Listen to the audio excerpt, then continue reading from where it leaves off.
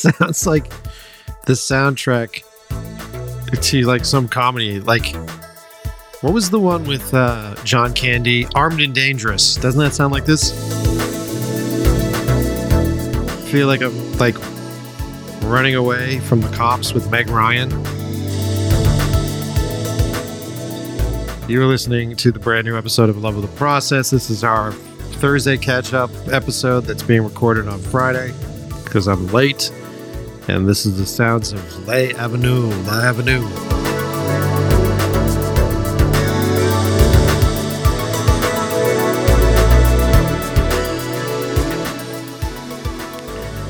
Hey, everybody. What's happening? What's going on? What's new? What's up? Wanted to jump on here and do like a short little catch-up because, I don't know. I got time. Why not? Let's do it. What's up? Let's see. What's going on with us? What's going on? Well, I'm getting ready. This weekend is Gina's birthday. So we're about to do some Gina birthday excitements, some celebrational stuff. She has given us the list of what she wants to do. And in true Gina fashion, they are very specific and very... I think she likes to torture the people that come to her parties, you know? And so we've planned a couple of different things. She wants to, one of the things that we're doing is that she wants to rent one of those Hollywood celebrity house tour buses, those trashy like TMZ tour buses, and spend 2 hours getting carted around Hollywood. So I think we're going to be doing that this weekend, which will be fun. I'm sure that everybody will show up with their hydration materials. Like we'll have water bottles full of hydration fluids that we will use on this tour to make it more exciting. Well, could I be any more non-specific about what that means? Maybe it's a bar safari in some weird way. You know what I mean? So we're going to do that, which will be fun. And then tonight I'm going, the things I do for my love. Tonight, I am going to, hold on, let me pull it up. Ticketmaster. There we go. What is this event called? Hold on. Taking too long to load. Oh, yeah. We're going to Baby Bushka, the Kate Bush experience of your dreams. I'm very excited about it. Can you tell? Yes, both Gina and Ian are huge fans of Kate Bush. And so this is, I think it's like a tribute band or something. So we're going to be going to that tonight, which will be fun. It's going to be a weekend full of food and booze and craziness. So I'm just prepping my body and my liver by going out and having food and booze and craziness. Yeah, last night, where did we go last night? We went to Italy. That's why I have like indigestion right now. We went to Italy out here in LA, and went to Teatro. I'm pronouncing it as an American dumb boy, but Teatro, I think is what it is. The restaurant that's up on top. Not a bad place. I will say this, and I'm going to say this. I think Italy in Boston is better than Italy in Los Angeles. And it's just the quality of food for some weird reason. I think in general, LA kind of phones it in when it comes to Italian food. And I know that there are people like, oh, but you've never been to the blah, blah, blah, blah, right? You've never been to like Dan Testa's or Dan whatever the fuck it's called. Everywhere that I've been out here for Italian food, when they claim it's good, it's okay. And it's so fucking expensive for no good reason, right? Half the time you sit down and someone places a bowl of pasta in front of you and it's like, that's a $38 bowl of pasta. That pasta cost you to make $2 max, right? Egg, flour, tomato sauce. $38. Are you fucking kidding me? So maybe it's just because I'm a ginzo. I have it in me. But whenever you go somewhere and you have what was considered peasant food at one point in time, food that was created, made delicious by people that didn't have the means, right? So they got the worst cuts of meat, the roughest cuts of meat. They brought it together. They figured, hey, guess what? If I throw this on a smoker for this amount of time, it's gonna deteriorated. The only thing that we can cook over is fire. So that's what we're going to do. And then through that process, they really fell in love with the smoke flavoring, and they became very good at like taking a cut of meat and breaking down all of its connective tissue and cartilage and making it into this delicious fucking thing. And that food should be and has always been very inexpensive, right? You go get fucking tacos. We went to one of my other favorite bars out here on the east side. We went to Verdugo Bar, which we really like, which is sort of like a beer garden, indoor, outdoor kind of vibe bar. Really cool. And what they do, a lot of bars out here do, is they don't have kitchens. They make deals with food trucks. So they have folks that show up. Different food trucks show up during the week. So you have a rotation of food. Smart, actually. It's very smart because then it's always changing up.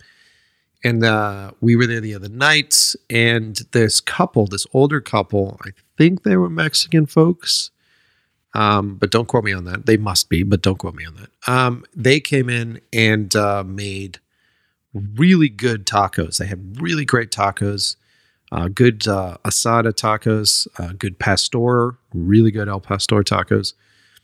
And they were just adorable, the two of them. And he just loved his work. He loved what he was doing. And, he was very meticulous about how he was putting these tacos together. So I got to hang out at the counter with him and talk to him about it. And I said to him, like, dude, it must have taken you hours and hours of prep, because taking these rough cuts of meat and cutting them down or cooking them down and making them as delicious and delectable as they are, that takes fucking time. And he's like, yeah, a lot of people don't understand how much time it takes to do this kind of food. We're talking hours and hours of prep, hours of, finding the right meats, putting the right meats into the stew pots, letting them like slow cook, prepping the salsas, prepping the guacamoles. That's a fucking lot of work, dude. When's the last time you made tacos at home? Now, here's a second question. When's the last time you made the ingredients for tacos that you would have just randomly got at Taco Bell? Right? Let's say that you go to Taco Bell. I wish they no longer have the double decker. That was the only fucking reason to go to Taco Bell.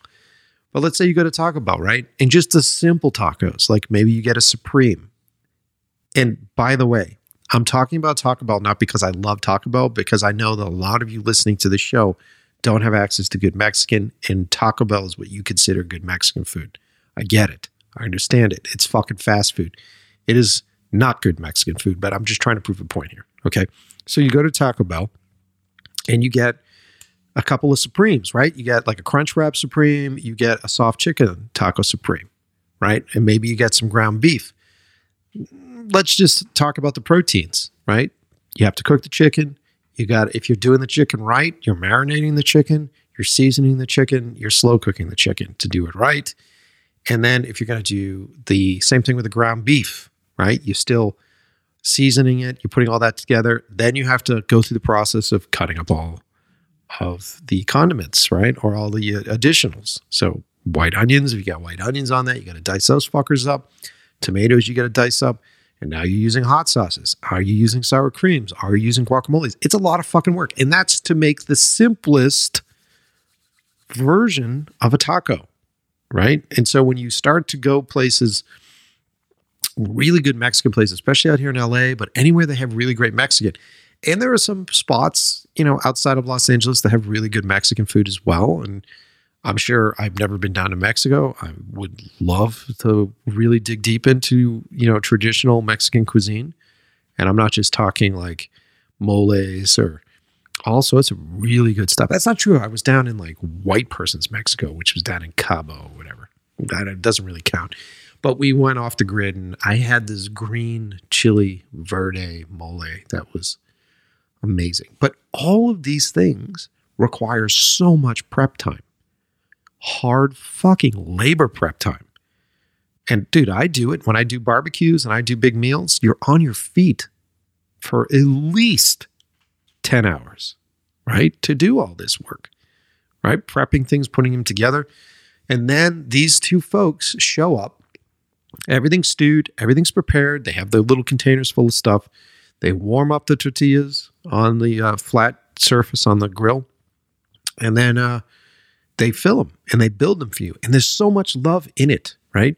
Just the stupid shit, like the cut up cilantros and white onions. That's a fucking process, man. And they know how to dice those things up to be as flavorful as they are. They know how to cut through the fat with their, pickled red onions. And all those things take so much time and energy to do. And then you go up and buy a fucking taco and it's like $3.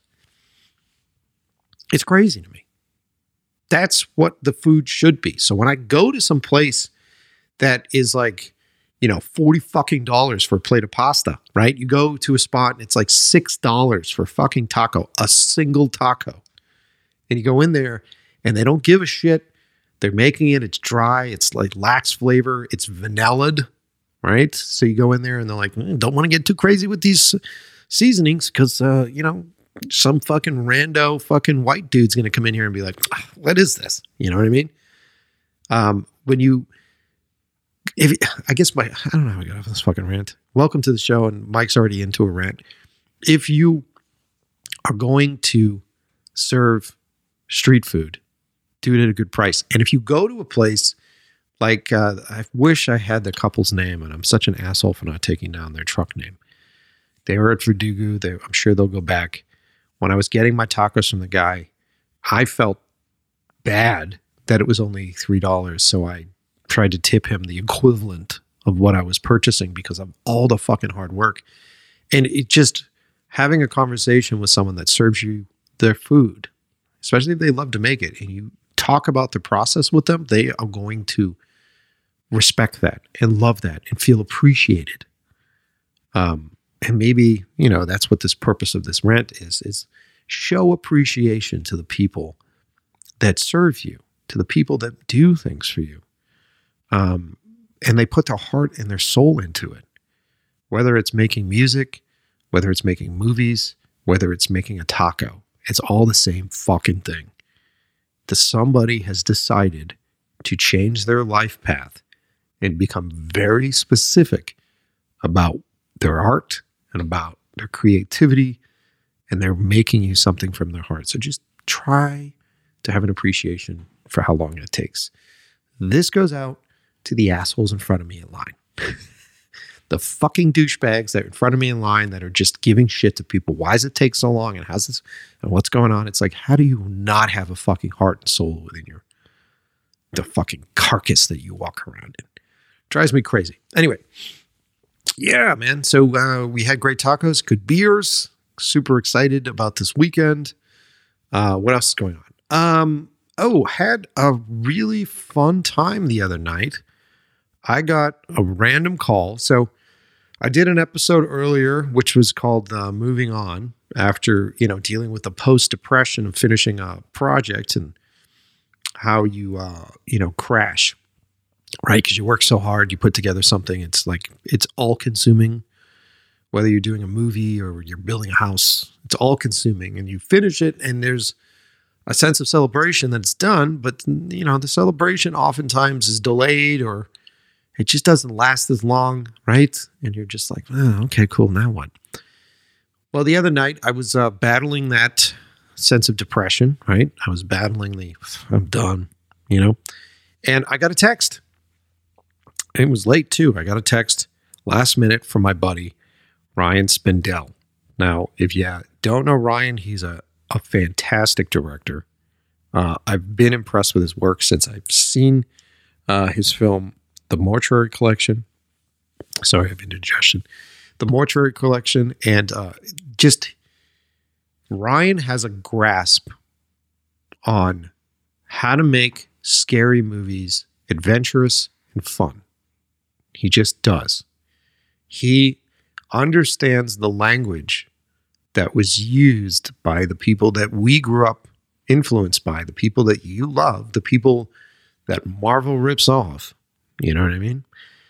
He knows the language of cinema, and he does such a fucking great job with it. He's a fellow East Coaster. If you guys haven't heard the episode, I don't know what number it is because it's further back. I should probably try to, I don't know. You guys don't want to hear me searching for that episode, right? Maybe I can just Google search it. Let's see. Hold on. In Love with Let's see, what episode was that? Here we go. Nice, man. Episode 141, Respecting the Craft of Horror with Ryan Spindell. Go listen to it, man. It's a great show. Ryan texted me right when I needed it. So if you're listening, I know he listens to the show, man. I needed it at that moment. He texted me and said, hey, man, there's a get-together tonight. I know it's last minute, but it's a bunch of horror people, all horror directors and horror filmmakers, all getting together. You want to go?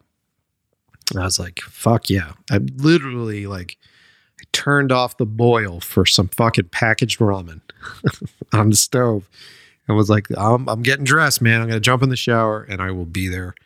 And it was cool, man. It was fun to go to a bar and hang out with a bunch of peers, a bunch of other horror directors and filmmakers that are in the business, and some names that have made movies that you guys have seen that you guys like. They were kicking around, some not. Whenever I go to these things, I try to be chill. You know what I mean? It's always here's the move. Okay, so when you go and you hang out with other filmmakers, especially if you're a young filmmaker, let me give you some advice. The notion is to go in there and try to cover up your anxiety and your nervousness by just being loud. And you talk about what you're doing and the work you've done and your new projects.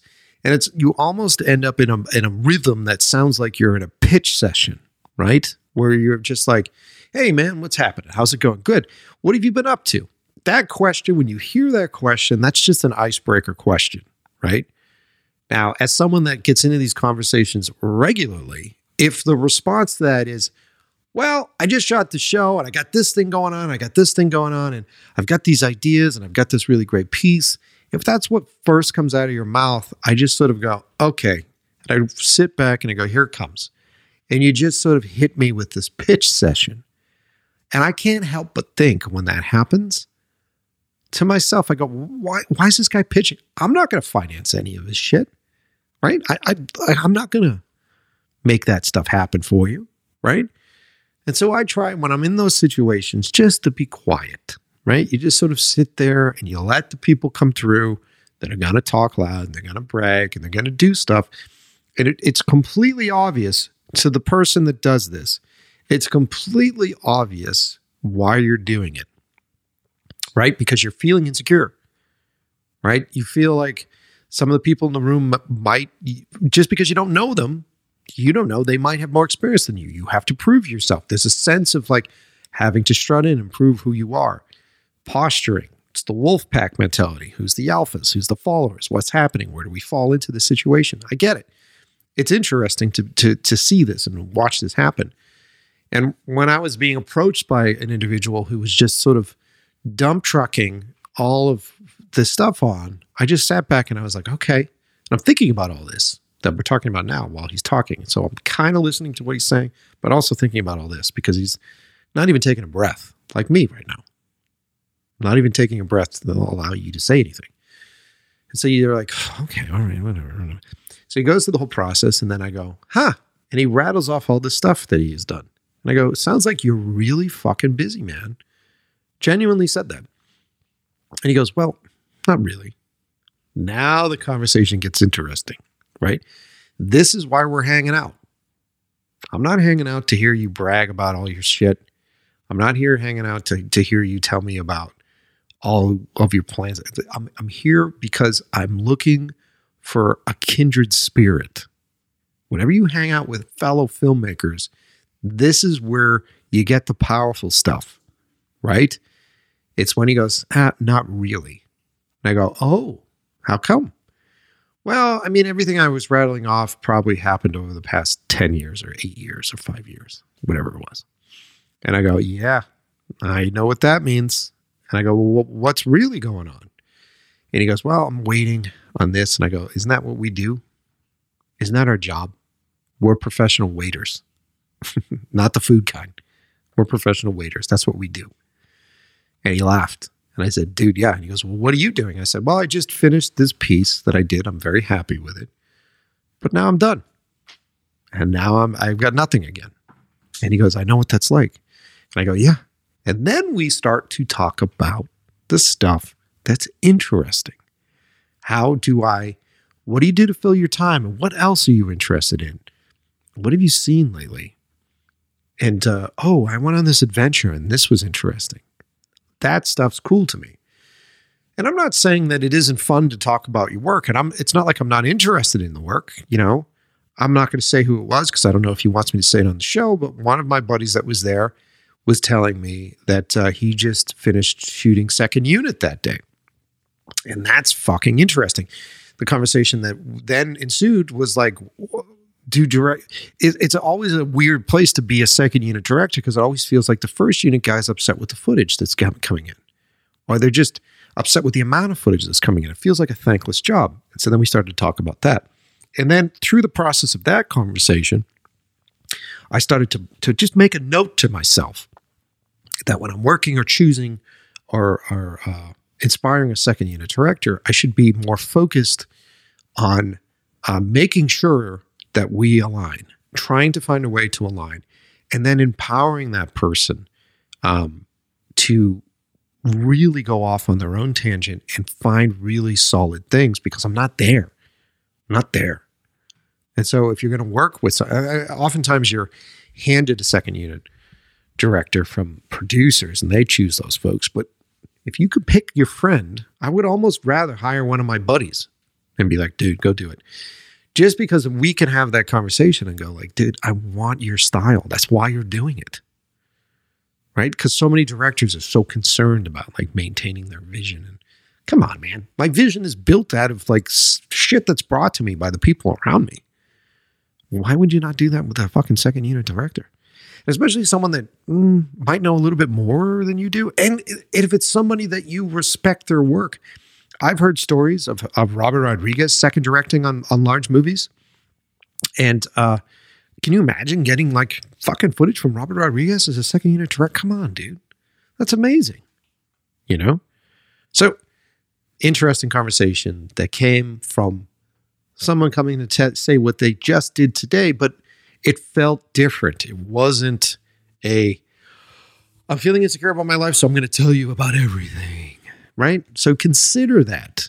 This goes out to all you young filmmakers out there and even folks that, you are trying to mingle with people because you don't have the experience, you want to get the experience, and you show up and you start talking a lot. Try to assess. Like with me, it takes I try to wait a little while.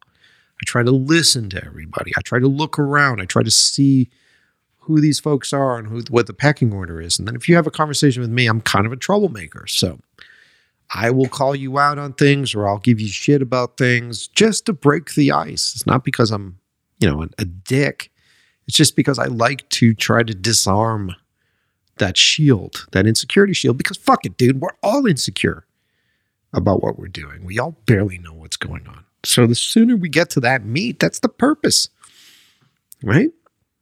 How are you surviving? Dude, I'm barely surviving. Okay, what are you doing? All right, it's nice. And if you could find those filmmakers and those friends, and maybe you met them at a film festival, maybe you worked with them on student film projects, maybe you had them on your fucking podcast and you just really got along. If you can find those people that you can confide in and trust, they're wonderful assets because they're there to help motivate you and stimulate you when you're at your lowest. They're there to support you.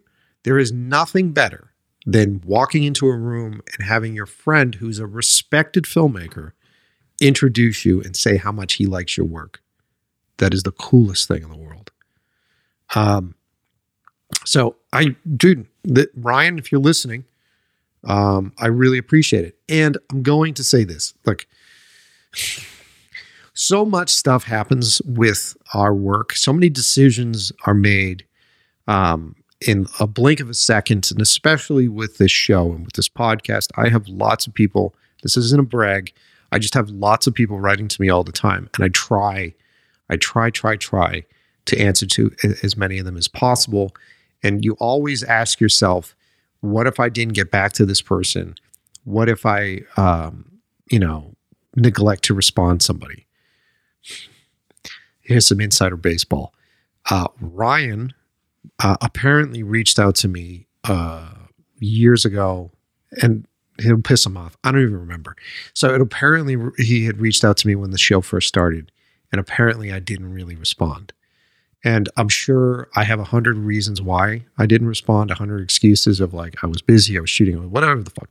I don't even remember what the reasons were. But because I didn't respond, I think he was slighted by it.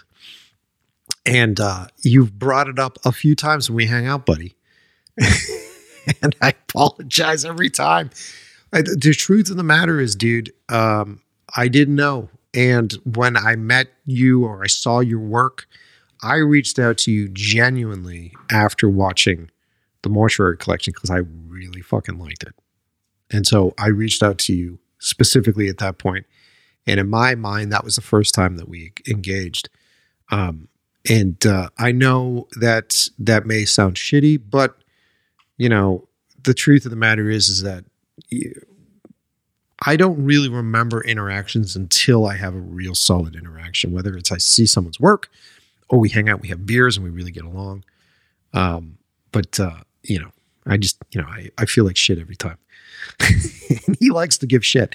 So I'll take the shit. I deserve it. I do, you know, but yeah, I just let it say on the show. I wanted to tail between my legs, be like, dude, I didn't ignore you intentionally. He's going to be listening to the show, be like, dude, it's not really a big deal. It's just funny. I was thinking about it. It's just funny how each and every decision that we make, whenever you interact with somebody, whether it's a PA on your set or if it's another director or someone that you respect, or if it's someone that you meet in a grocery store, you know, each interaction that you have has consequences. And, you know, you try to be as attentive and as perfect as possible, but you can't. And then, so you just have to go, yeah, all right, I'll deal with the repercussions of that. I'll take the shit, man. I get it. But I love you, dude. I love your work. Thank you for calling me.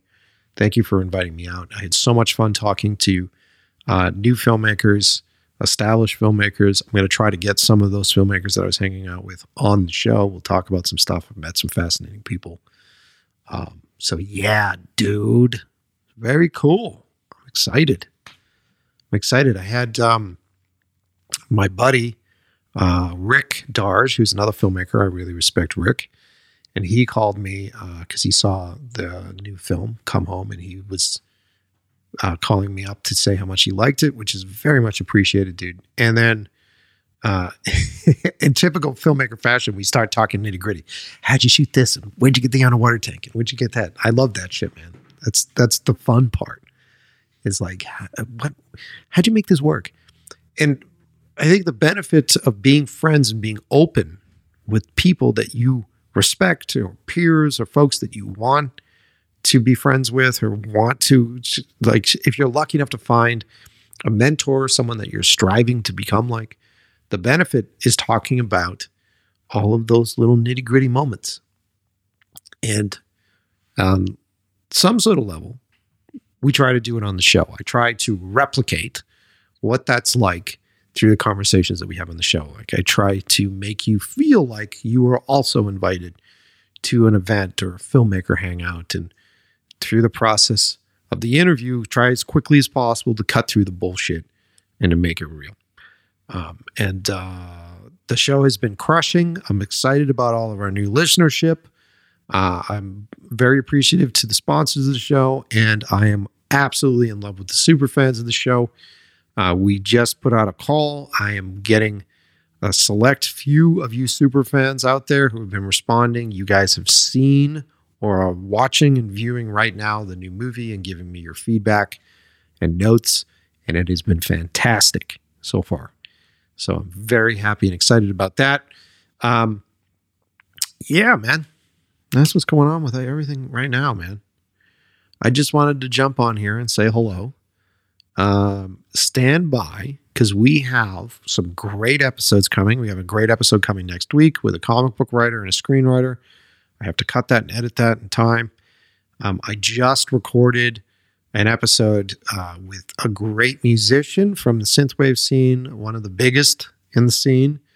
That episode will be coming in a week or two as well.